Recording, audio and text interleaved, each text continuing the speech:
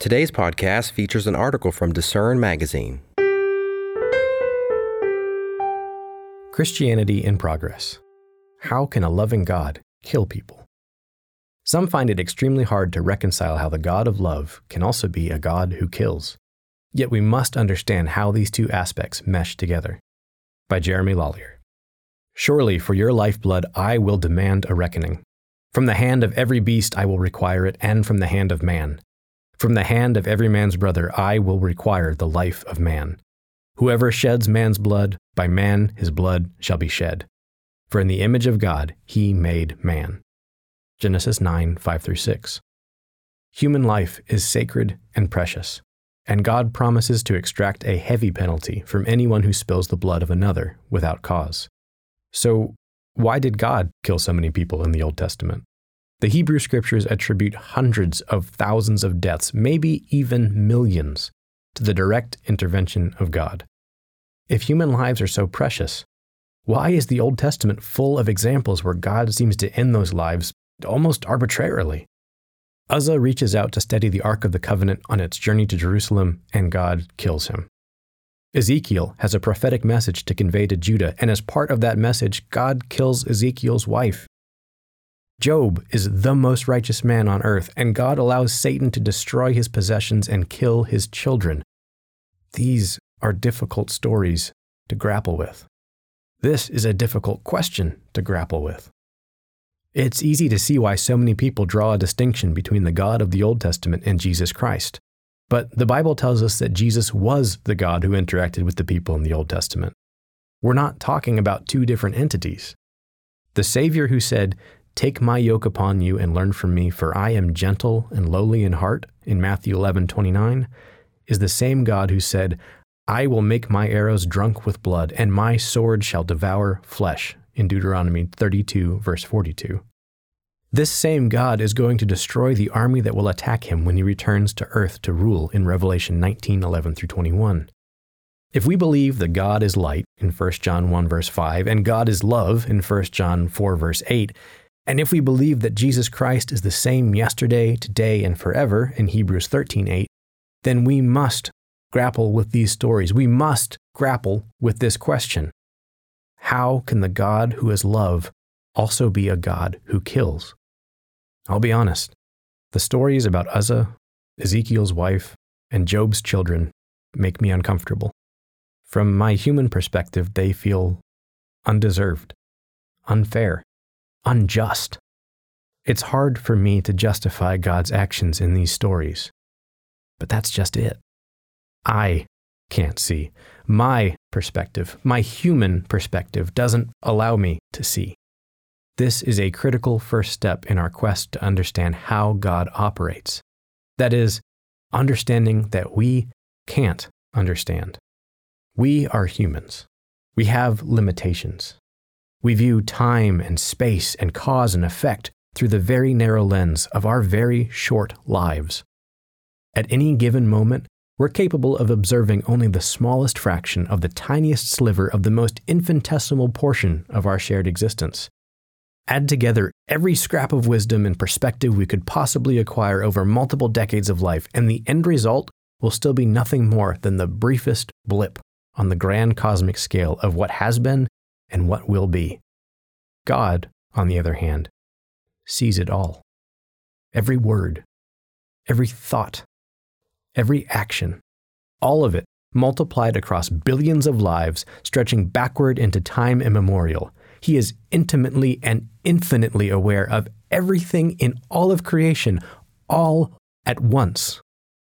So when he tells us, "For as the heavens are higher than the earth, so are my ways higher than your ways, and my thoughts than your thoughts," in Isaiah 55:9, he's not exaggerating. Even when we are connected with the Spirit of God, which gives us access to the mind of God, our human limitations persist. We cannot see what God sees. We cannot hear what he hears, and we cannot fully understand what he understands. Even Job, who justified himself rather than God, Job 32, verse 2, ultimately admitted, "I have uttered what I did not understand, things too wonderful for me, which I did not know." Job 42, verse 3. Does God the creator and sustainer of the universe, owe us an explanation for the way he chooses to run that universe? No, not any more than the potter owes an explanation to the clay he molds. And even if he did share his reasoning for every decision, what makes us think we'd be capable of comprehending all of the factors and understanding his infinite wisdom? From a human perspective, death has such a heavy finality to it. It's within our power to end a life, but after that, we have no power at all to bring it back. God is different.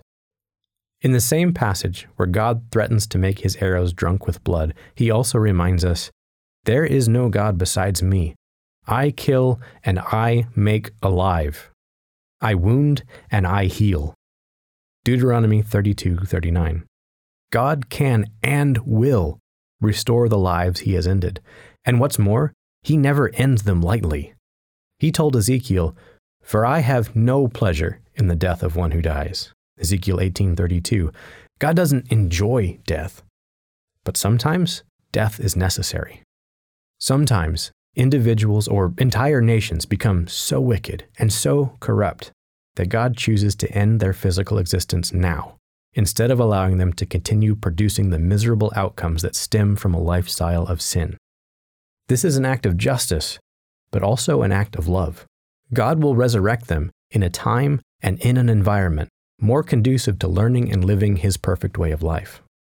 Sodom and Gomorrah, the nations of Canaan, and even some of Israel's own cities fall under this category. Sometimes, people fail to treat God as the sacred and holy being that he is, and that public display of irreverence results in a public consequence. God warns us, "By those who come near me, I must be regarded as holy, and before all the people, I must be glorified." Leviticus 10 verse 3. Moses failed to hallow God before the Israelites, and so he was sentenced to die outside the borders of the Promised Land. Uzzah had good intentions when he reached out to steady the ark, but ultimately it was an act of irreverence, ignoring God's commands about how the ark was supposed to travel. And sometimes, we just don't know the reason behind the deaths. We don't know why God chose to kill Ezekiel's wife for the sake of a prophetic statement.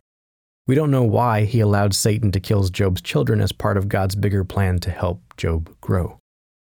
We all face examples like these in the Bible, stories with moments that don't seem right, that don't seem fair. It's possible we don't have all the information.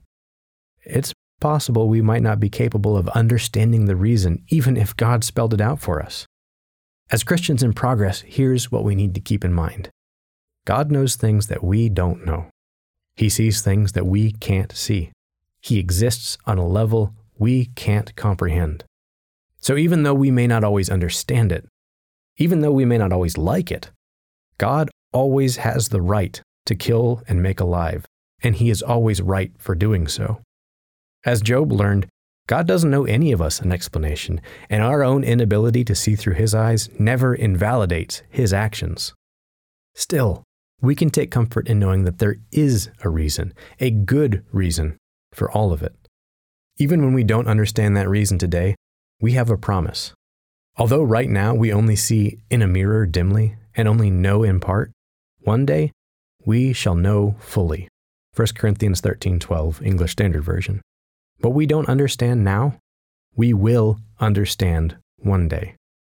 In the meantime, we have another ironclad promise from the God who kills and the God who makes alive.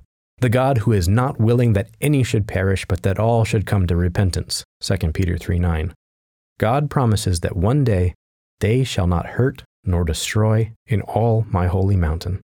Isaiah 11 verse 9. The Bible tells us that all the billions upon billions who died, including those who died at God's hand, will live again and experience a peaceful world. The God who ended their temporary physical life in a hopelessly flawed world will give them a new life in a much better world. Understanding the hope of God's plan impacts our entire perspective on this difficult question. And even that world is just a stepping stone to a far greater future, one where God will wipe away every tear from their eyes. There shall be no more death, nor sorrow, nor crying. There shall be no more pain, for the former things have passed away. Revelation 21 verse 4. Ultimately, God is growing a family, offering His creation the opportunity to become like Him, both in likeness and in character. And then, when God has wiped away every tear from our eyes, when we are fully and completely remade in His image, and when death is removed from the picture forever, then we will look back with the perspective and the mind of God, and we will know that every single moment happened for a reason, the right reason. Thanks for listening. For more information from today's featured article, visit lifehopeandtruth.com.